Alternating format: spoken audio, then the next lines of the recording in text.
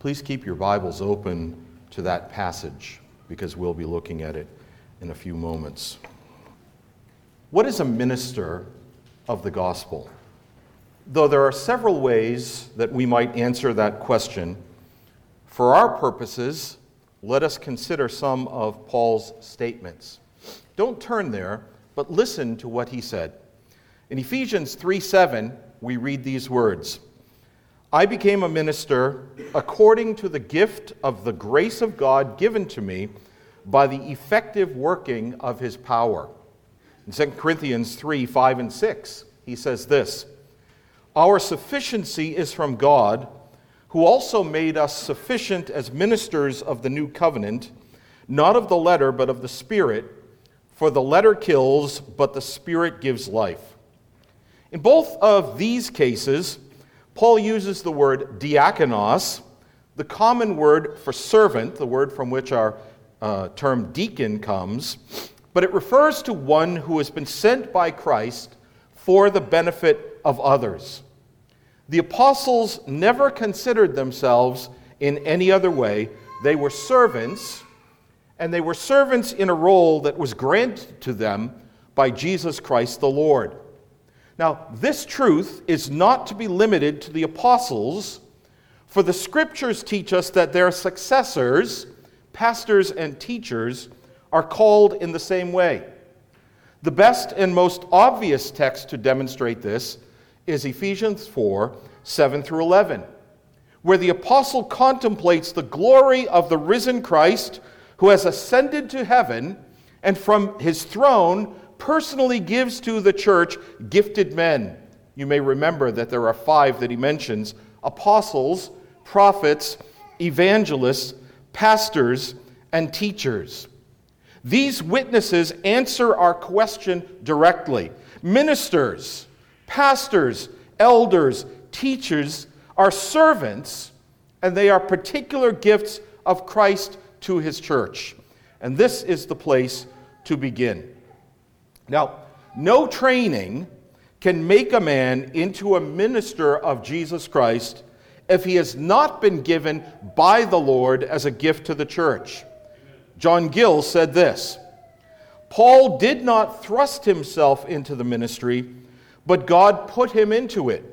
Nor did he become a minister of the word by his own attainments, not by all the learning he acquired at the feet of Gamaliel or elsewhere, but he was made a minister, as he himself says, according to the gift of the grace of God given unto him." Listen to another comment of Dr. Gill, this on 1 Timothy 4:14. He says this, and these are very important words for us to keep in mind as we proceed this evening. He says, "What qualifies men for the work of the ministry is a gift from God. It is not of nature, nor is it mere natural abilities and capacity, nor is it anything acquired. It is not human learning or the knowledge of languages, arts, and sciences, nor is it special saving grace for a man to have all these and yet not be apt to teach or fit for the ministry. But it is a peculiar and distinct gift. It is a gift of interpreting the scriptures and of dispensing the mysteries of grace to the edification of others, which, when it meets in a man with all the rest before mentioned, makes him very considerable. And this gift is in a man. It is a treasure put into earthen vessels, a good treasure in the heart, out of which a good minister of Christ brings forth many good things, things new and old, both for the delight and profit of men. And this gift is by no means to be neglected. This talent should not be hid in the earth or wrapped up in a napkin. It should not lie dormant and useless, but should be stirred up, cultivated, and improved, as it may be by reading, meditation, and prayer. These are very wise words. The ministry is first and foremost a gift from the Lord to his church. And this must be emphasized and always remembered. It must govern all of our thoughts. We cannot make men ministers. Only Jesus Christ can do that. But we also must notice that this is not the end of Paul's words to Timothy on this subject, we need to notice the entire passage that our brother just read to us. In this passage, Paul teaches us that those who have been given as gifts to the church must actively cultivate their graces and their gifts. They are not passive subjects made into ministers by strikes of holy lightning, nor by a mystical experience. Rather, each one must seek to identify and expand grace and gift in his life.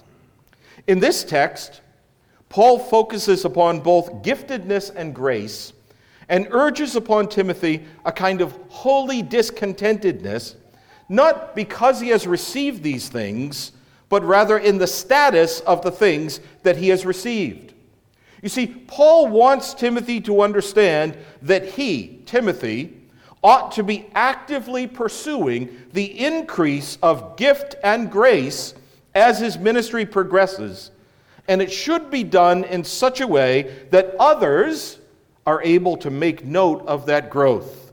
They can see in him progress from year to year as he grows in giftedness and in grace. Now, I want to go very rapidly through the text. I want to make 8 observations on what Paul says here in 1 Timothy chapter 4, verses 12 through 16.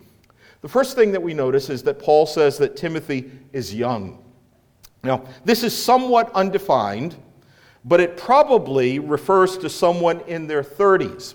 In the culture of the ancient Mediterranean world, youthfulness was generally considered to last until about age 40. So if you're not 40 yet, you're still young. From 40 to 50, you were an adult. When you hit 50, you're old. So I became elderly many years ago. But in the culture, that's how they viewed this. And that's why the commentators think that Timothy was probably in his 30s when Paul wrote these things. Second observation, Timothy, despite his youth, must be an example to the flock. There must be an advanced state of maturity in speech, conduct, love, spirit, faith, and purity.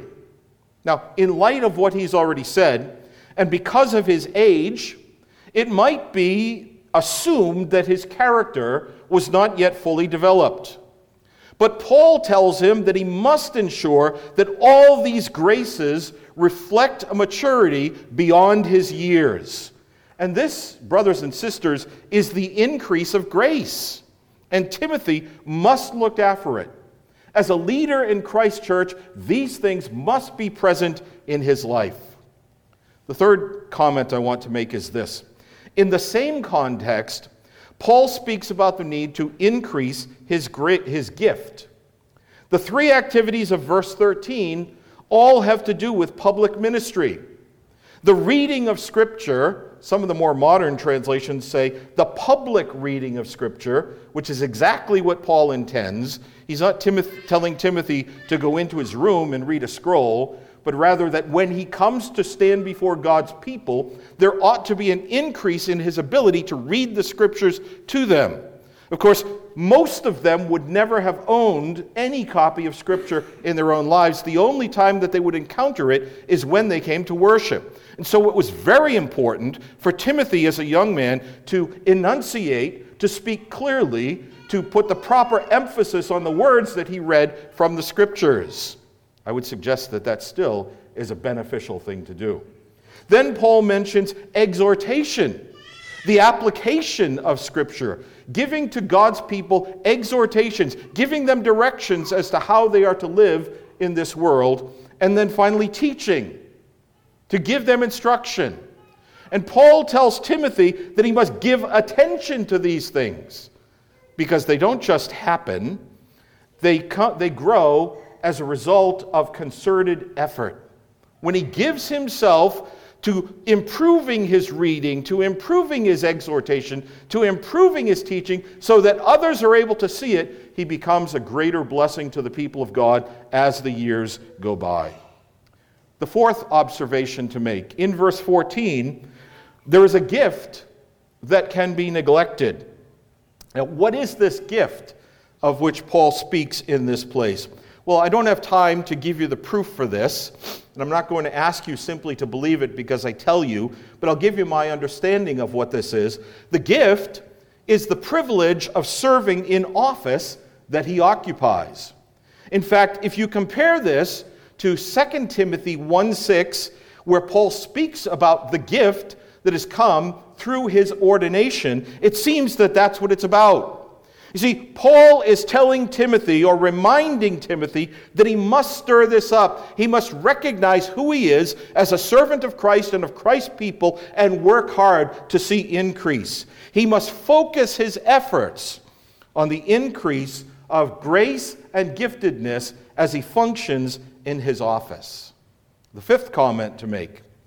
In verse 15, Paul urges two things upon Timothy. Careful reflection on his growth in the ministry, and single-minded devotion to this. Paul tells him, this is your task, to seek with the blessing of God to grow as a minister of the gospel. Not to be content with where you are, but to seek to advance and to move forward. Sixth comment. The result of this is at the end of verse 15. It is that progress is to be seen by all. Now, there's something I want to remind you of at this point. As Paul writes to Timothy here, this is the same man of whom he had said in an earlier writing, Philippians 2:19 through 22, he writes to the Philippians and he's speaking of Timothy. He says, I have no one like him. He has proven character. This is Paul's best young man. And yet he doesn't say that to Timothy. He doesn't say, Timothy, you've reached that status. You've done well. He says, Timothy, keep going. Press on. Grow in your gifts and grow in your grace. Even with this testimony, writing to the Philippians, Paul says there is further work to be done. Timothy, don't rest content. Verse 16, this is my seventh comment, summarizes it all. Watch your life closely. See that grace is maintained and increased. And watch your teaching closely. See that it increases in usefulness to the brothers and to the sisters. And the eighth comment is simply to note how Paul ends this passage in verse 16. It provides the reason. The success of the minister's task is measured in eternal life for himself and for his hearers. Now, I read through this, I acknowledge that we went through that very rapidly. But if we take seriously what Paul says, we have to acknowledge that we cannot take the work of the ministry lightly. Those of us who serve as ministers need to hear these words and apply them to ourselves. We must view the increase and maintenance of grace and gifts as a very important part of the ministerial task. Ministers cannot and must not rest content in their attainments, but always seek to pursue these things, these two summarized things, grace and gifts, with a great deal of vigor. We confess with all our hearts that only Christ makes a man a minister. That's where we begin. Only he does that. And yet, following Paul, we likewise confess that the men Christ makes as ministers must labor to improve their skills for the ministry. We have a combination of the divine and the human.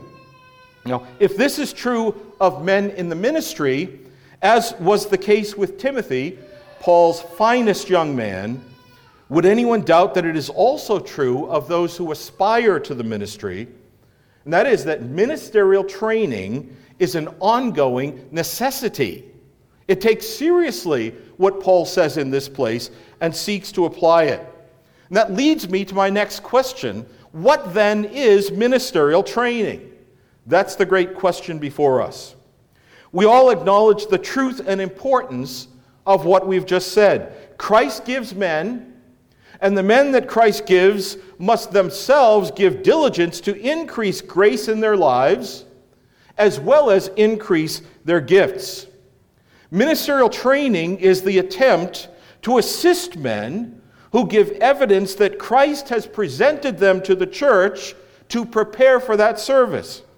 It recognizes the fundamental agreement between the two principles that we have seen. There's no contradiction between them. In reality, this is simply an application of that great principle of sanctification. Work out your own salvation with fear and trembling, for it is God who works in you both to will and to do according to his good pleasure. We pray that the Lord will raise up laborers. We hear those words of the Lord Jesus, who says, pray that laborers might be thrust out into the harvest field. We pray for that, and then we labor to cultivate them, to help them to increase in grace and giftedness as they move forward. I would suggest to you that the sole purpose of the theological seminary ought to be the careful preparation of men who will be able to feed God's people, to establish them in the faith, a term that's used in the New Testament to describe the whole body of doctrine that's contained in the Word of God.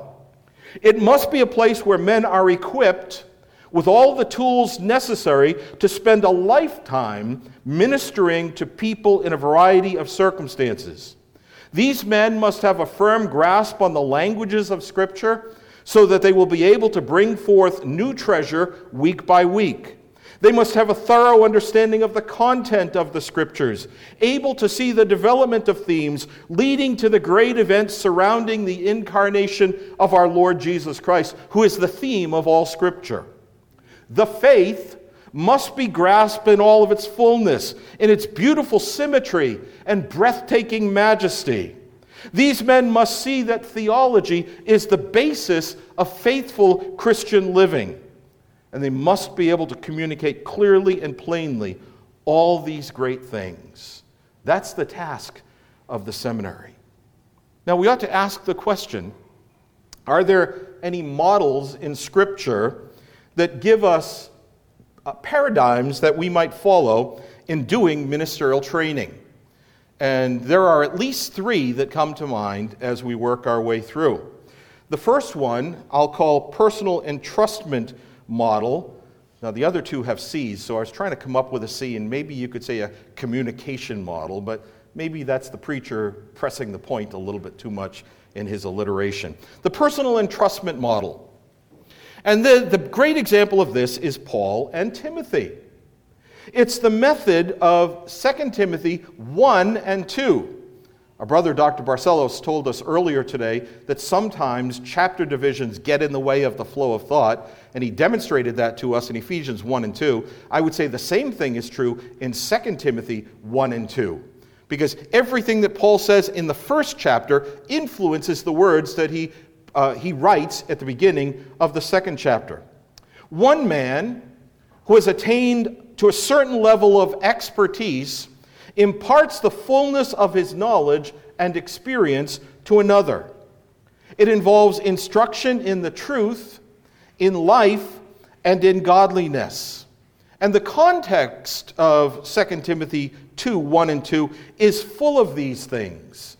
Paul received his gospel from heaven, and he gives it to Timothy, the deposit that he passes on. And then Timothy is to take it and pass it on to faithful men who themselves are to pass on other faithful men. And the line doesn't stop there, because Paul is simply giving us an example of that which ought to continue generation by generation by generation. This model of personal entrustment or personal communication is very important, and it should be noted. And I believe that we ought to acknowledge the propriety and legitimacy of this model and consider its use as a part of our strategy for ministerial training. In the 18th century, when the English universities, Oxford and Cambridge, were closed to dissenters, to those who did not conform to the Church of England, many ministers used this method with good results. It's one of the goals of our internship program, that ministers, pastors, will take under their wings young men and shepherd them along as they're working with us in the seminary. The second model that we might notice is the master and disciples model and I call this one, I think this is a better term, the communal model. This is the model of Jesus with his 12 and the other followers who are alongside of them, or John the Baptist and his followers. We have two examples in the Gospels. This is a legitimate method for the preparation and training of men. In these two cases, Jesus and his disciples, John the Baptist and his followers, an itinerant master was accompanied by a small, personally selected band of disciples who were taught the lessons of truth and life by their leader. They spent an abundance of time together. On occasion, the disciples were sent off on their own, charged by the master with certain responsibilities. In Matthew chapter 10, we see Jesus sending his disciples out to do his work. They were ready for the departure of the Lord, for finally they were charged with promulgating the master's work after his ascension into heaven. And this method may be similar to and have some overlap with the first, but whatever the case, it is clearly a legitimate method and may serve as a useful part in our ministerial training strategy. And we do have some supporting churches with students in our midst who have multiple students in our student body. I would urge them to consider using this method in their internship development in their own congregation. But the third model is where I want to spend the rest of my time, and this is the school of the prophets. I call this the community model. The third scriptural method, and one that is forgotten or neglected, is that of the schools of the prophets, which appear explicitly in the sacred record during the ministries of Samuel, Elijah, Elisha, and perhaps in the New Testament era. And I hope to show that to you as we move forward. Unlike the other methods, this is a formal school of instruction aimed at the preparation of preparing men for teaching ministries.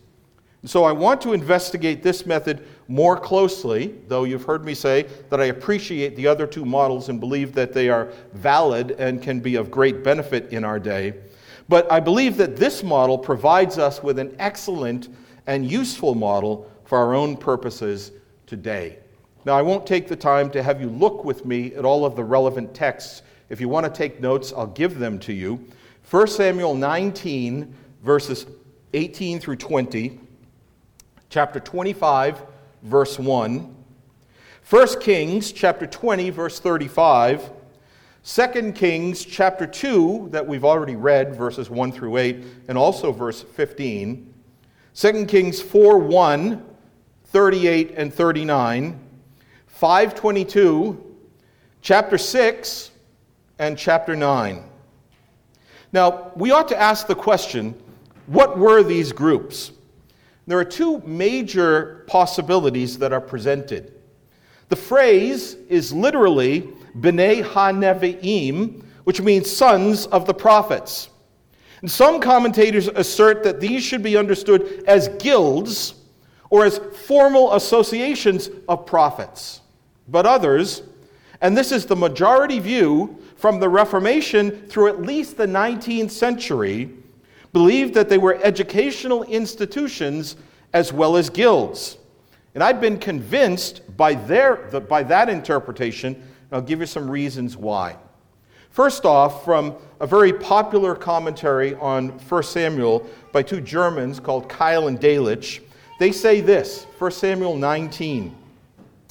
The origin and history of these schools are involved in obscurity if we bear in mind that according to 1 Samuel 3:1, before the call of Samuel as prophet, the prophetic word was very rare in Israel, and prophecy was not widely spread. There can be no doubt that these unions of prophets arose in the time of Samuel and were called into existence by him. They were called into existence by chosen instruments of the Lord, such as Samuel, Elijah, and Elisha, whom the Lord had called to be his prophets, and endowed them with a peculiar measure of his Spirit for this particular calling, that they might check the decline of religious life in the nation and bring back the rebellious to the law and to the testimony. You see, these authors, as they work their way through the various texts which I've already mentioned to you, make points like this. These were educational institutions in nature, intended to take young men and prepare them for the work of preaching the Word of God to God's people. But they were not merely educational. They exposed these prophets to the responsibilities of leaders in Israel, and they served as an important bulwark in times of severe apostasy. I would say we need things like this now, because we live in a day and age in which there is great unbelief in the world. Another commentator, writing on 1 Kings 2, says this: "The schools of the prophets are mentioned. It is probable that they were revived by Elijah for the purpose of raising up men who would labor for the quickening of the nation's spiritual life. Not less than 3 of these institutions are found within a tolerably limited area and at the very headquarters of idolatry, namely at Bethel, at Jericho, and at Gilgal, the latter being afterwards, for lack of room, transferred to the Jordan Valley." From this passage in 2 Kings chapter 6, as well as from chapter 2, verse 7 and following, in which 50 sons of the prophets are mentioned, and in 443, a numerous attendance at these institutions may be inferred. About 100 sons of the prophets sat before Elisha at Gilgal, and their number at Jericho could hardly have been less. The name sons of the prophets points to an educational relation. Of the kind of instruction given in the schools of prophets, we are told nothing. The discipline would tend above all things to inculcate unreserved obedience to the divine word, when it proved itself to be such, and unconditional surrender to the divine call. These are very helpful observations. During a period of spiritual declension, when idolatry was being promoted in Israel, this is the northern kingdom, it seems that Elijah established these schools so that men might be prepared to serve the believers in the nation. Now, there's something important to remember at this point. The prophets of the Old Testament were not primarily future tellers. They were not primarily men who received divine revelation about things that were to come, but rather they were those who expounded the law and the writings and called Israel to repentance and faith. When you read the books of the prophets, that's what you see more often than words that speak about the plans of God for the future. Those who served in this way needed training for their task. Listen to Matthew Henry in the way that he expresses himself in his comments on 2 Kings 2, 1 through 8, the text that was read to us from the Old Testament. He says this: "Elijah, before his departure, visited the schools of the prophets and took leave of them." That is, he said goodbye to them before he departed. It seems that there were such schools in many of the cities of Israel, probably even in Samaria itself. Here we find sons of the prophets, and considerable numbers of them, even at Bethel, where one of the calves was set up, and at Jericho, which was lately built in defiance of a divine curse. At Jerusalem and in the kingdom of Judah, they had priests and Levites and the temple service, the lack of which in the kingdom of Israel, the northern kingdom, God graciously made up by those colleges where men were trained up and employed in the exercises of religion and devotion. Thus, religion was kept up in a time of general apostasy. These seminaries of religion and virtue, which Elijah, it is probable, had been instrumental to found, he now visits before his departure to instruct, encourage, and bless them. Now, I find all of the comments from these 3 witnesses very helpful.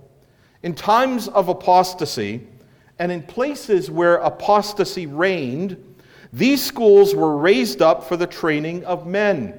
They recognized just what we recognize. God makes prophets, but they need instruction in the law. Now, a very interesting line of thought has been suggested to me by a passage in what at first was an unexpected place. You know, when the Westminster Assembly met in the 1640s, they published a series of documents. And we are familiar with their Confession of Faith and the larger catechism and the shorter catechism. But there were other minor documents that they published. And one of them is called the Form of Church Government. Listen to what the Westminster Divines say in their Form of Church Government. The heading is Teacher or Doctor. Doctor is just an old word for teacher. The Scripture doth hold out the name and title of teacher as well as of the pastor, who is also a minister of the word as well as the pastor, and hath power of administration of the sacraments. The Lord having given different gifts and diverse exercises according to these gifts in the ministry of the word, though these different gifts may meet in and accordingly be exercised by one and the same minister, yet where be several ministers in the same congregation, they may be designed to several employments, according to the different gifts in which each of them doth most excel. And he that doth more excel in an exposition of Scripture, in teaching sound doctrine, and in convincing gainsayers than he doth in application, and is accordingly employed therein, may be called a teacher or doctor. Nevertheless, where is but one minister in a particular congregation, he is to perform, as far as he is able, the whole work of the ministry. And then they go on and say this: a teacher or doctor is of most excellent use in schools and universities, as of old in the schools of the prophets, and at Jerusalem, where Gamaliel and others taught as doctors. Now that caught my attention, that last sentence, where Gamaliel and others taught as doctors. The mention of Gamaliel took me by surprise, but the more that I looked into and considered the Scriptures, the more that I think that the Westminster Divines were correct in using him as an example of what is approved for the Church of Jesus Christ. Now, consider the following lines of evidence with me. Let's think first about Gamaliel. This Jewish teacher appears to us at two places in the New Testament. In Acts 5:34, where he's presented to us by Luke as a wise man giving instruction to the Sanhedrin, and in Acts 22, verse 3, where Paul is in the midst of a riot in Jerusalem and expresses the fact that he was trained by Gamaliel in Jerusalem as an attempt to calm the people down who were seeking to attack him. Now, there are several things that we ought to notice. Luke calls him in the book of Acts a teacher of the law. And this word appears 3 times in the New Testament, in Luke 5:17, in 1 Timothy 1:17, and where Luke uses it in the book of Acts. But Luke also tells us that Gamaliel was respected by all the people. But perhaps most importantly, in Acts 22:3, in this riot that takes place in Jerusalem, where people are seeking to put Paul to death, Paul acknowledges that he was his teacher. That is, our apostle had been a student in the school of Gamaliel. This was Paul's seminary, and he presents this fact to his hearers in order to persuade them that the charges against him were false. Paul is glad to count himself as a graduate of the school of Gamaliel. Listen to Matthew Henry's comments here. Paul had a learned and liberal education. He was not only a Jew and a gentleman, but a scholar. He was brought up in Jerusalem, the principal seat of Jewish learning, and at the feet of Gamaliel, whom they all knew to be an eminent doctor of the Jewish law, of which Paul was designed to be himself a teacher. And therefore he could not be ignorant of their law, nor be thought to slight it because he did not know it.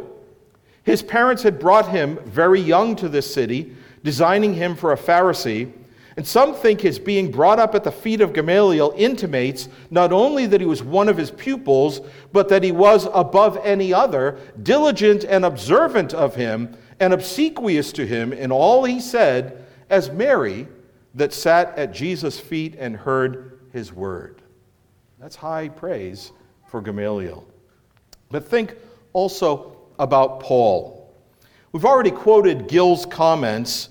Paul did not thrust himself into the ministry, but God put him into it, Nor did he become a minister of the word by his own attainments, not by all the learning he acquired at the feet of Gamaliel or elsewhere, but he was made a minister, as he himself says, according to the gift of the grace of God given unto him. Dr. Gill was exactly right. Paul's ministry was divinely given.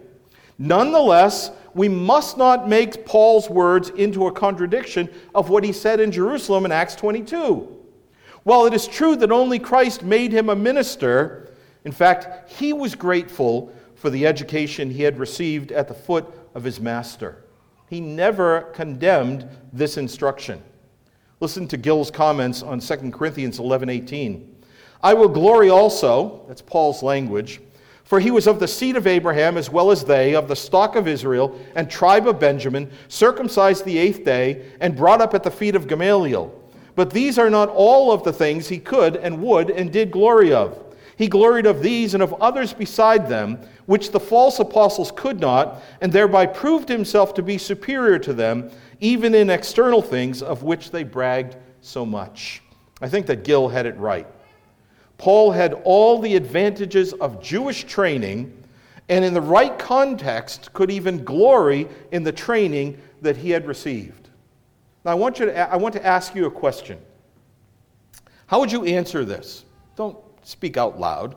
Think about it in your head. Who was the greatest expositor of the Old Testament Scriptures?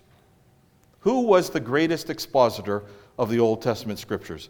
I would suggest there are two answers to that. The first that ought to come to mind is our Lord Jesus. Without question, our Savior was an expert in his understanding and exposition of the Old Testament. He stood head and shoulders above all the rest. He was well taught. He increased in wisdom and stature and in favor with God and men. Now, I won't go beyond that and infer any kind of formal training for the Lord Jesus, but I would say he was the best. But just behind him, we ought to answer the Apostle Paul. Based on the record that we have in Scripture, this seems clear. And I don't mean to denigrate any of the other apostles. We just have more of Paul's writings than anyone else. That's why I say this. Paul thoroughly knew the Old Testament. But how did he know it? How did he know the Old Testament so well? How is it that we can read his epistles and see both direct quotations and allusions to the Old Testament?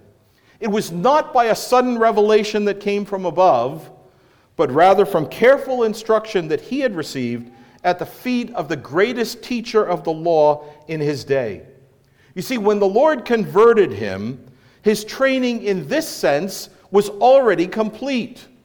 The knowledge that he had received from Gamaliel became clear. Suddenly, the fog that was over the Old Testament was blown away, and he saw Jesus Christ as the theme of all of Scripture. But he had all of that information in his head, and the Lord revealed to him the Savior. Now, there are some of the older writers who suggest that Gamaliel's school was a continuation of the schools of the prophets of the Old Testament, or maybe a revival of those schools of the prophets after the sad events that had taken place in Israel. Now, that might be pressing the evidence beyond what it legitimately holds. Nevertheless, I think that the old writers were correct in seeing at least some resemblance and a basis for the role of teachers in the educational work of the church. Now, I put all of this together, and to what conclusion am I drawn? Well, it seems to me that the closest thing today that compares with the schools of the prophets, you know what I'm going to say, is the theological seminary. I affirm the other methods. But this is certainly how the schools of the prophets have been viewed by the church for the last 2 or 3 centuries.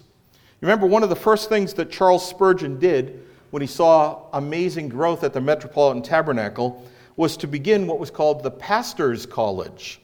It was spelled Pastor''S. That means it belonged to Spurgeon. The name was changed a little bit later on to S', meaning focusing on the students. But when Spurgeon, in the first decade of the Pastors' College, spoke about his school, he often spoke about it as a school of the prophets. Interestingly enough, the Log College, which was the forerunner of Old Princeton Seminary, likewise was called by its proponents a school of the prophets. Now, this is what we need to say. On the one hand, we believe that only God can make a minister. But on the other hand, we know that ministers must be trained. Knowledge must be increased. Gifts must be honed and strengthened and grow. And I'm convinced that this is the basis for what we are doing. We are following in the steps, as best as we are able to do so, of this noble scriptural institution. And so I ask, is the role of the seminary important? Well, given our own cultural distance from the pages of the Bible, I would suggest that it is indispensable. Given the needs present in a fallen world, it is crucial. And this is why we pursue the course that we've chosen and that God has blessed for 25 years. Our greatest desire is to see men prepared for the arduous task of being servants of Christ and ministers to God's people. They must be men of proven character, men who reject the deeds of the flesh and who bear the fruit of the Spirit. They must be men with a growing ability to understand and communicate the Word of God to people of all ages, men and women, boys and girls. So, I conclude with these words. May God keep us faithful to this task, and may the next quarter century of IRBS provide a sound education to godly and gifted men. Amen.